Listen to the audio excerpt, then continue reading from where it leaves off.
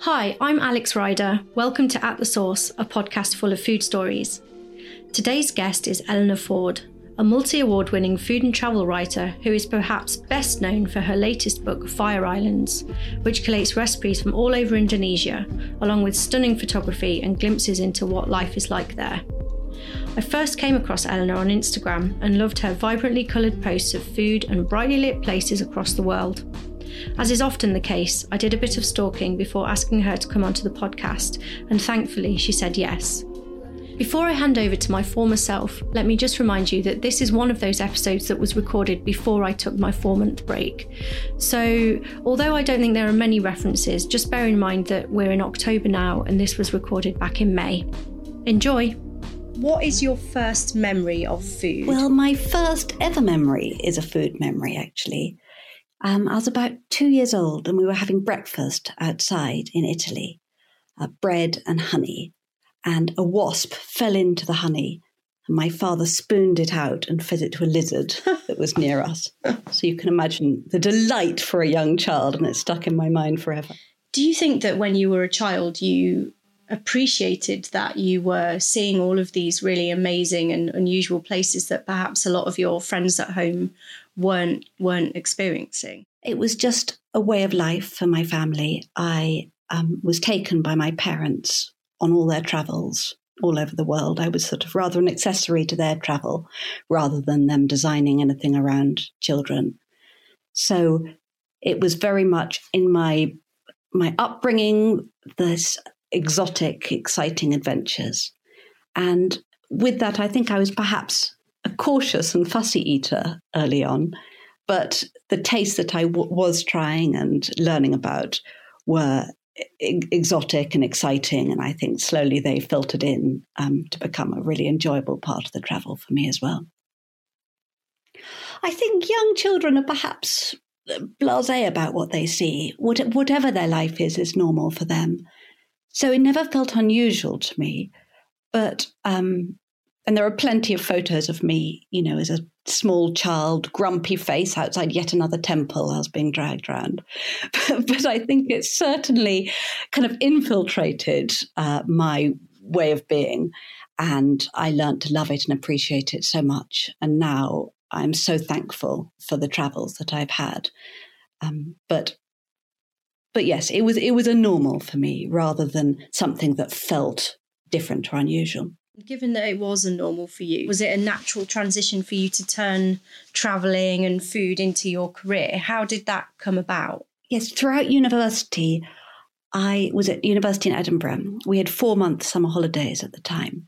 And so my boyfriend and I would save up every penny from the year to put towards long backpacking summers, and we'd go away for the 4 months. Always to different destinations, travelling overland.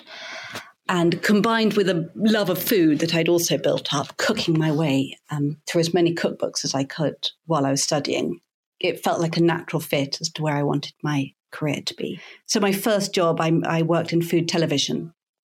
I was a food editor for the website.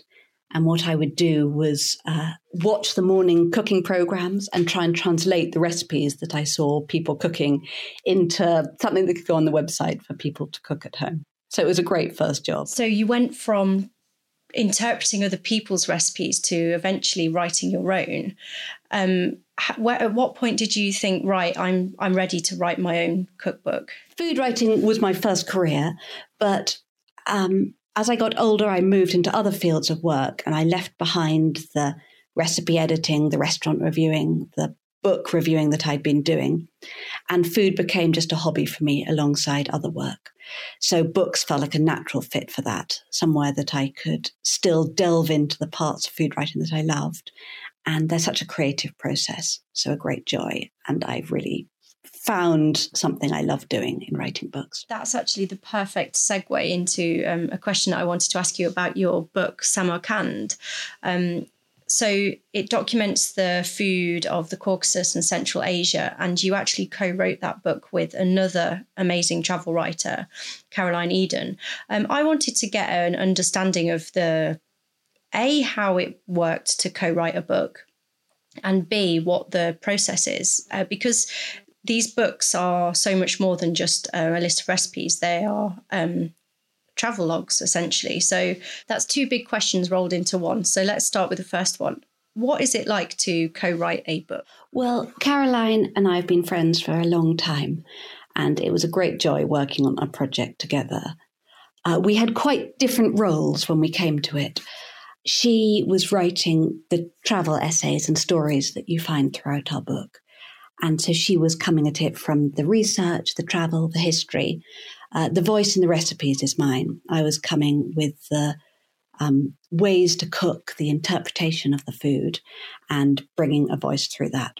And then we came together for the creative process and vision. And how long does it take to write a book like that? Because presumably there is a huge amount of research that needs to be done, not only kind of reading and trying recipes and testing things out, but also actually being there and experiencing these countries firsthand. Yes, I think with my books, they've both taken about a couple of years in the making.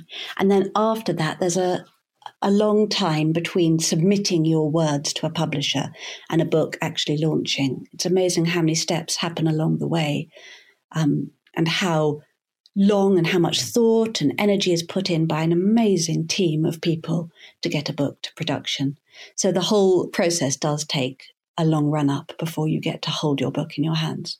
Must be quite an amazing feeling though when you get that first copy and kind of I have this image, this might be completely wrong, you kind of get a box arrive and you open the lid and there's all these beautiful books, because your books are beautiful, not only the photography inside but the patterns and the colours that kind of flow through them that I assume are very typical of the places that you're covering.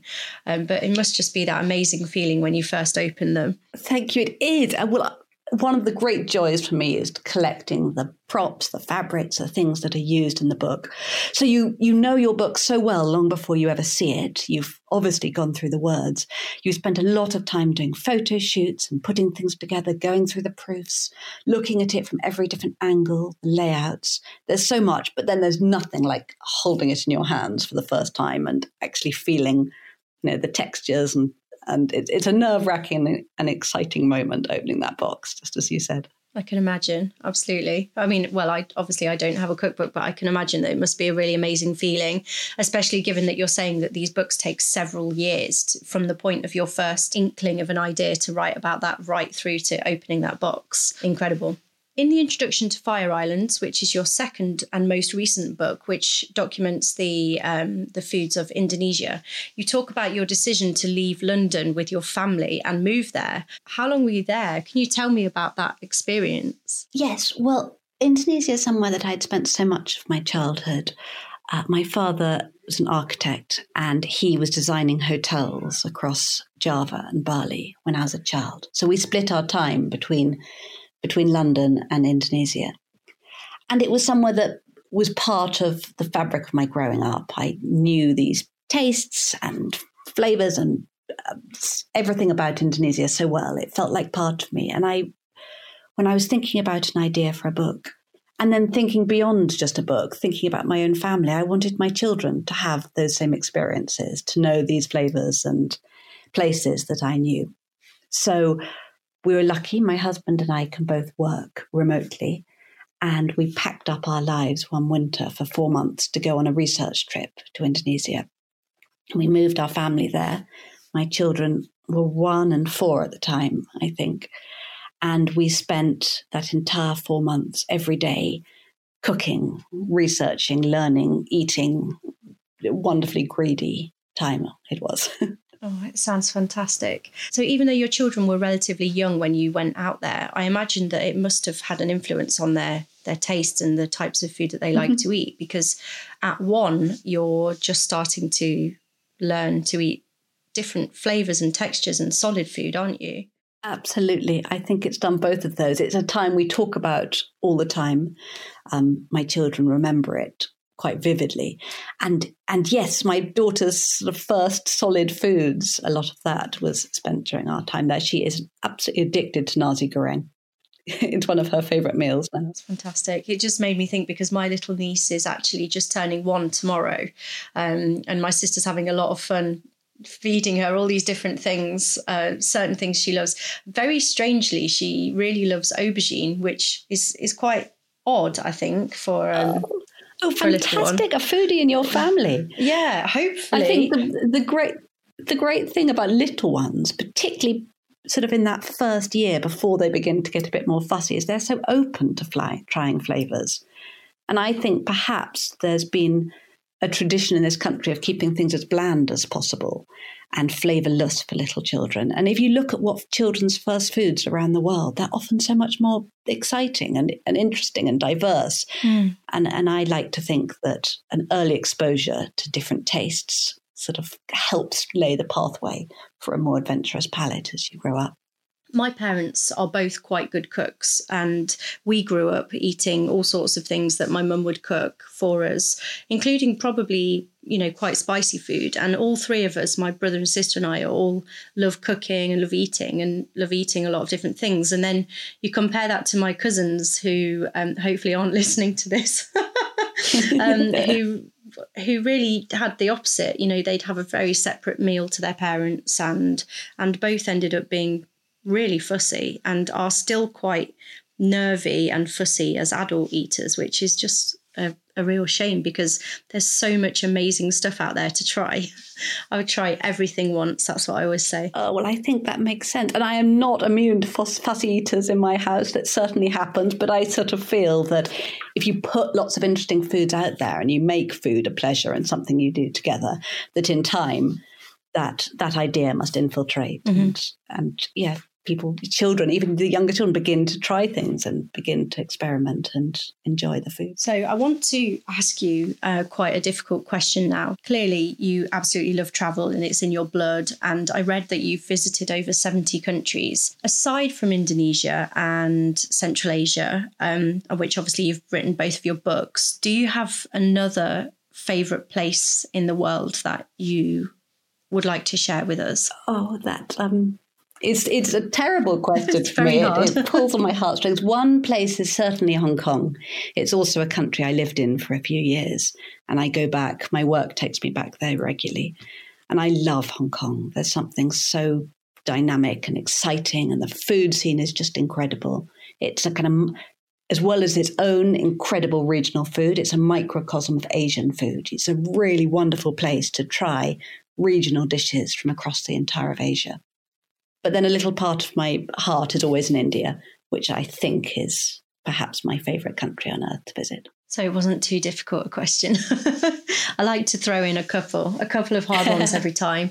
I've never been to Hong Kong, but I really, really, really would love to. And there's been a few times when I've been kind of nearby and we've ended up going to Singapore or not stopping in Hong Kong either on the way or on the way home. And so many people have told me that I absolutely have to go. So that could be the final push that we need. Well, when you get a chance, it'll be a real treat for you. Yes, hopefully not too much longer before we can all start traveling and seeing the world again. Coming back to Samarkand and the recipes that you pulled together for that book around Central Asia, it's really clear that that area of the world has an incredibly varied cuisine. It's such a huge area, and there are lots of different influences and groups of people cooking very slightly different things. So I wondered if it's even possible to describe the cuisine of Central Asia to someone who has no understanding of it,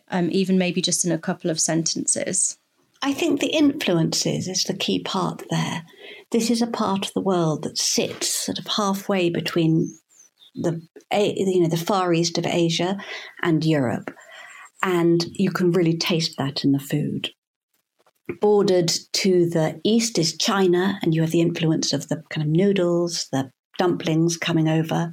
To the south, you have Afghanistan, Pakistan, India, and the spices you can see coming up because this was the heart of the old trading routes.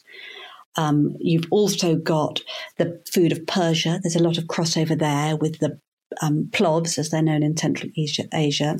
very related to the pilafs, the layered rice dishes with fruits and dried nuts.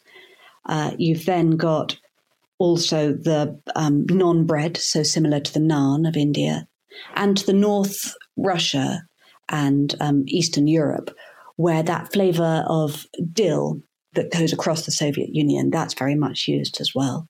So you get this exciting clash of cultures and flavours happening here. I think I was quite surprised to see something about Korean influences in the book as well. I think that there's a kimchi-esque recipe in there that is actually created by people who have Korean origin but may have never actually been back to that country themselves, which was really fascinating. It is interesting. It's a sort of Korean diaspora who have congregated in Central Asia, and they sell the exciting spicy food.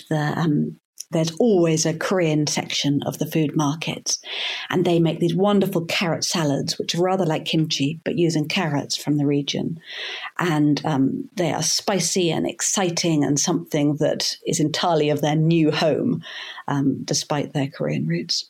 Sounds fantastic. It's that whole influences thing again that we both referred to at the start of this rather lengthy question. Is I love the idea of this area of the world just being a big melting pot, and I think that you capture that really well in the book, because there really are just all these different types of things: rice, noodles, kebabs, and the pickles and the kind of fermented stuff as well. It's really interesting, and I'm looking forward to cooking some of these things when I can get my hands on the ingredients once lockdown is out the way. I have a couple of questions that might spark some controversy with the listeners, and I was really interested to get your opinion on them. So the first one is, funnily enough, Korean, actually, which we just talked about. But I recently came across a recipe on Instagram for Korean panko chicken, and the ingredients listed included kecap manis and sweet chili sauce, and I think kale or cavolo nero. And I kind of looked at this and thought, there is nothing Korean about that dish. It struck me that the typical ingredients that you would see, like gochujang or sesame oil, were just missing. And I questioned them. I said, why have you called this Korean panko chicken when it doesn't look or sound like it's Korean at all? And it kind of begs the question about authenticity and misrepresentation. And I wondered if you could talk a little bit about your own feelings on that, as someone who clearly does research and understand the cultures that you create recipes from. Well, I think there are two different things. I think one is that food has always been something that evolves. I think that to try and find an authentic version of a dish is one mission, but even that in itself can be so difficult, because what's authentic in one household, you move to the next, different regions, but even different houses, and you'll find the same dish cooked very differently. And I think that food has always evolved and changed.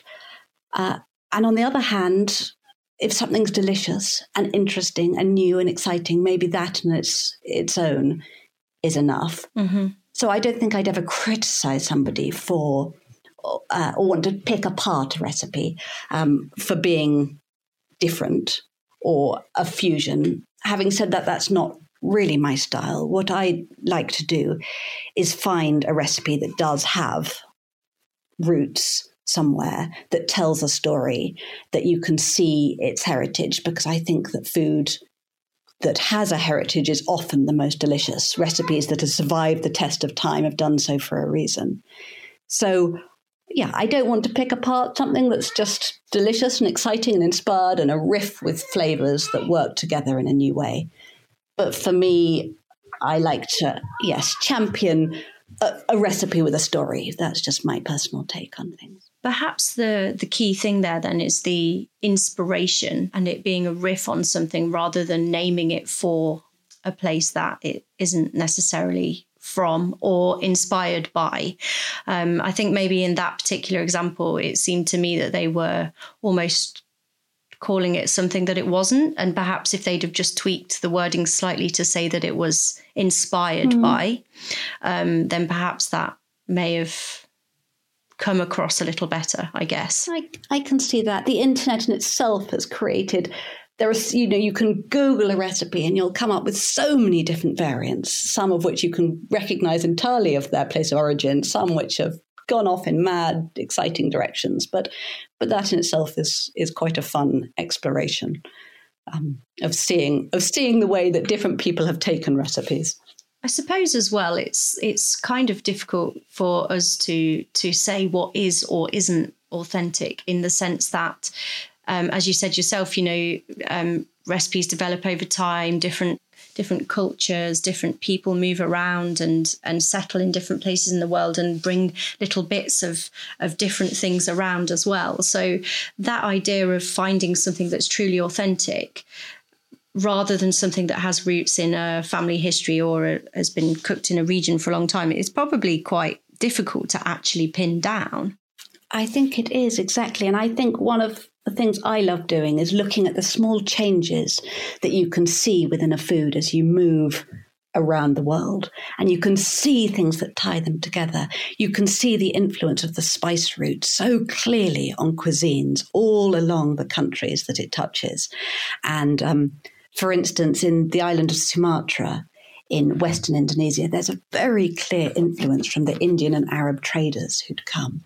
So the food there is much more intricately spiced. It's got that kind of Mughal influence on the flavors than the rest of the Indonesian islands, where things rely more on fresh spice pastes and those kind of lighter, brighter flavors of Southeast Asia.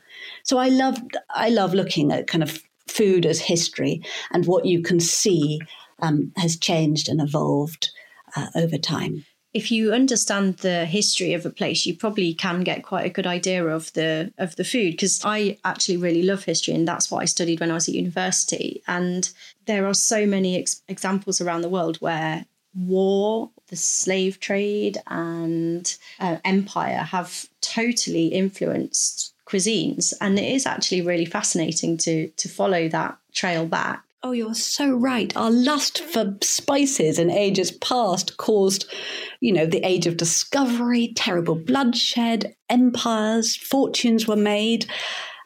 It's incredibly powerful history was driven all by this taste for spices. It's shaped our world as we know it. I was just thinking then, not so much spices, but I was thinking about the potato and the humble chip. I don't think we could survive in this country without potatoes in our diet. So, no, it's really interesting. So as you write recipes from a different background and culture to the one you grew up in, has your knowledge or authority on those recipes ever been raised or challenged? For example, Fuchsia Dunlop is an incredible expert on Chinese cuisine, and I wonder if she's ever had people question her knowledge because she herself is not Chinese. I think that's a very interesting and valid question. And when I think of myself as a writer, I think about it being in the tradition of the long-standing tradition we have of English food and travel writers. I see myself writing as an outsider, looking in and paying homage to cuisines that I love. I definitely don't think that it's my place to be an authority or tell an encyclopedic background to a cuisine. I can only look and give my take as an outsider, as a travel writer, on a country and its food. That's actually a really good way of putting it, and I probably hadn't thought about that. That's actually a compliment to the place that you're choosing to write about as well, because you're trying your best to project a delicious recipe or an interesting type of food that you've discovered as a travel writer back to the people here so that we can all try it ourselves. That's actually swiveled the whole question on its head, really, and made it feel a lot more positive. So thank you. Good. I think there are amazing Indonesian food writers writing about their cuisine. And if people want to try and get an authentic Indonesian approach, of course, there are wonderful books.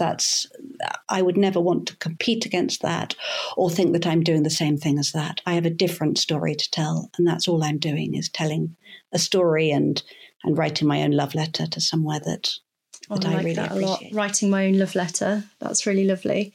As someone who also loves to travel but hasn't travelled as much as you, I love that. I really, really love Korean food and have been to Korea and travelled around a bit. And I think maybe that's where that question came from, because sometimes I put Korean food on my blog and I think, what will people think? Or do they think that I'm trying to say that I'm an authority on Korean food when I'm clearly not? But yeah, writing a love letter, that's absolutely what I'm trying to do as well. So I like that a lot. And I'm with you. Korean food, those flavours, they are so wonderful and distinctive and exciting. I think that's probably why I like the Fire Islands book, because I'm definitely someone with a very savoury palate and love spicy food. The big umami punches that you get from things like fish and chili and garlic and all of those flavours are absolutely up my street. Talking of which, just before we run out of time, I want to just go back to Fire Islands, because we have kind of danced around a little bit. Imagine a reader has just purchased a copy of this book. What recipe do you think that they should start with? Well, I can tell you what recipe most people do start with. And I can tell you that because it was part of this wonderful online cookery club recently with great British chefs, and where people go through the book and they cook and they dissect the recipes together. And it was such a fun project to be part of. And the two dishes that almost everyone cooked were, one, the Sumatran lamb korma, which is a very interesting, intense, spiced curry, which comes with these sort of lacy turmeric stained pancakes. Oh, the lace pancakes. The lace pancakes, yes, they're so pretty. And I think perhaps that draws the eye, but it really is a very good dish. And beef rendang, such an iconic dish of Indonesian cookery. And a really interesting dish to cook, because it's the cooking method, it's rather like making a casserole in reverse. What you do is you will put beef and a spice paste and coconut milk in a pan together and start simmering very slowly so that the meat gets slow cooked and pulled apart. And only towards the end, as it really reduces and the liquid has gone, you're left with the fat, the coconut oil. And at that point, the beef starts tempering in that oil and browning and caramelizing and becoming kind of dry and suffused with all the spices. And it just always interests me, that very different way of cooking a braise. I'm actually looking at it now, and it looks absolutely delicious. But it's quite a dry dish. It is dry. Traditionally, it's cooked quite dry, so that all of that sort of tenderness and moisture is inside the meat, and you're not left with a sauce.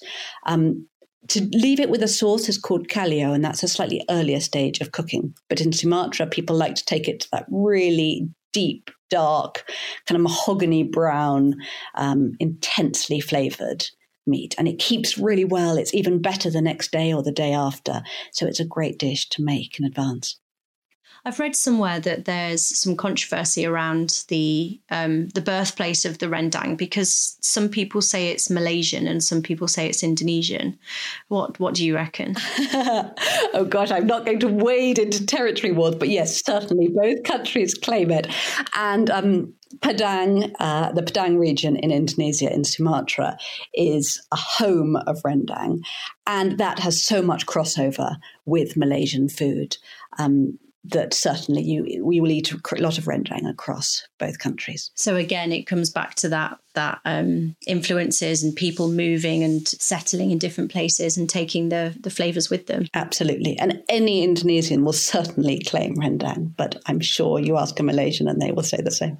And do you know if there's any difference in the way that they're cooked? So is Malaysian rendang the same kind of backwards casserole, quite dry sauce, or are they pretty similar? Well, they are similar. There are different stages you can take the cooking to, and it moves through from being a gulai to being kalio to rendang. Rendang really is just a word is a cooking style. It's not a beef dish or a buffalo dish. You can have chicken rendang. It really is just a cooking method. And you can even make a mushroom rendang. So it's all about different stages that you are taking through a coconut sauce being reduced. See, I did not know that. So what are the 3 key ingredients that people need to have in their stock cupboard in order to create tasty Indonesian food? Is there a kind of a triumvirate of things that must go into every dish to make it very typically Indonesian? Well, I think what's nice about Indonesian food is you don't need a lot of unusual ingredients to get started because they rely so heavily on fresh spice pastes. And most dishes will start with a base that is something around shallots, garlic, chilies, ginger, and then into that might go galangal, lemongrass, lime leaves. Different variants will come in and alter the flavouring slightly. But it is these ingredients that are fresh and store so well in the freezer. But there are some store cupboard things that I'd get. The first is kecap manis, which you mentioned earlier in your maybe not Korean recipe. Now, this is an Indonesian soy sauce. It's a sweet soy sauce that is kind of reduced down with a few spices as well. So it's got this incredible intensity. It's got salty, it's got umami, it's got sweet. And it's a great finishing for dishes because it will kind of, if something's missing, it can bring everything together and give this glossy darkness. You can drizzle it over at the table or use it as you cook. It's a great ingredient. Another thing that's very typically Indonesian is the dark palm sugar, gula Jawa. And it's quite difficult to get in the UK. It is a kind of deep mahogany brown sugar. And it's got a lot more, again, than just sweetness going on. It's got a kind of savoury depth, a little smokiness. And a little of that is used in a lot of dishes. And some dishes, it really dominates, particularly a sweet dish like there's some wonderful pandan coconut pancakes, which have got the sort of deep, dark, treacly coconut, the deep, dark, treacly sugar coating fresh coconut inside. And that's where you can really taste the flavour. So that is a wonderful ingredient. And if you can't get hold of it, I guess jaggery might be the next best substitute. One more, I might take you to terasi, which is a shrimp paste.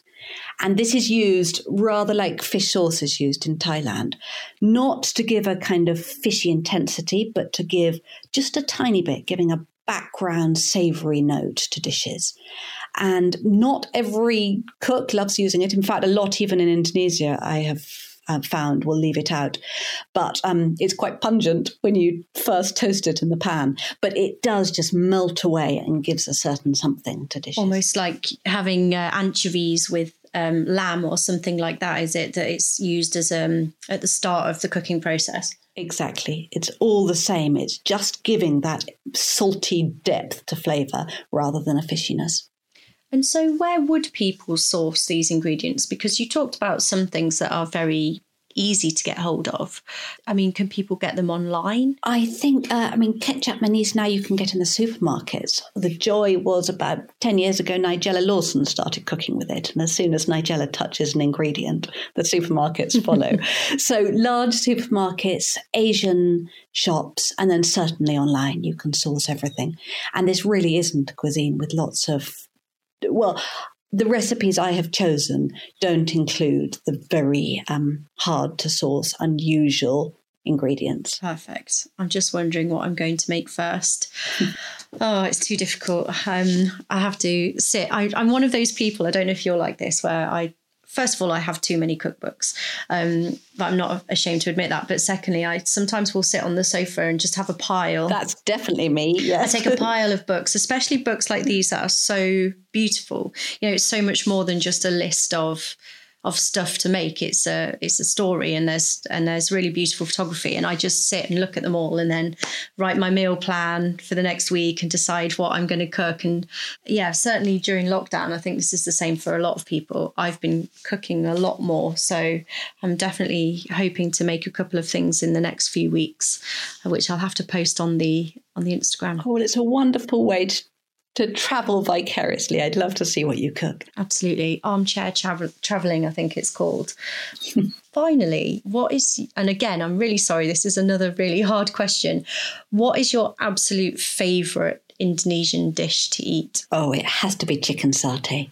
Smoky chicken satay with a salty sweet peanut sauce. You can't beat it. If you could eat that dish anywhere, where would you be? Oh, take me to a street food market. The sounds, the smells, and you can't get better chicken satay than cooked on a street stall where it's smoky and fresh and delicious. Oh, I love it. So I'm going to be finishing this episode with a rumbly tummy. Perfect. That sounds incredible. Eleanor, it's been absolutely fantastic speaking to you. I really appreciate you giving up some of your Saturday afternoon. So I will save links to your books and your website so that the listeners can have a look at those. And yeah, thank you so much. Well, thank you so much for having me. It's been a delight.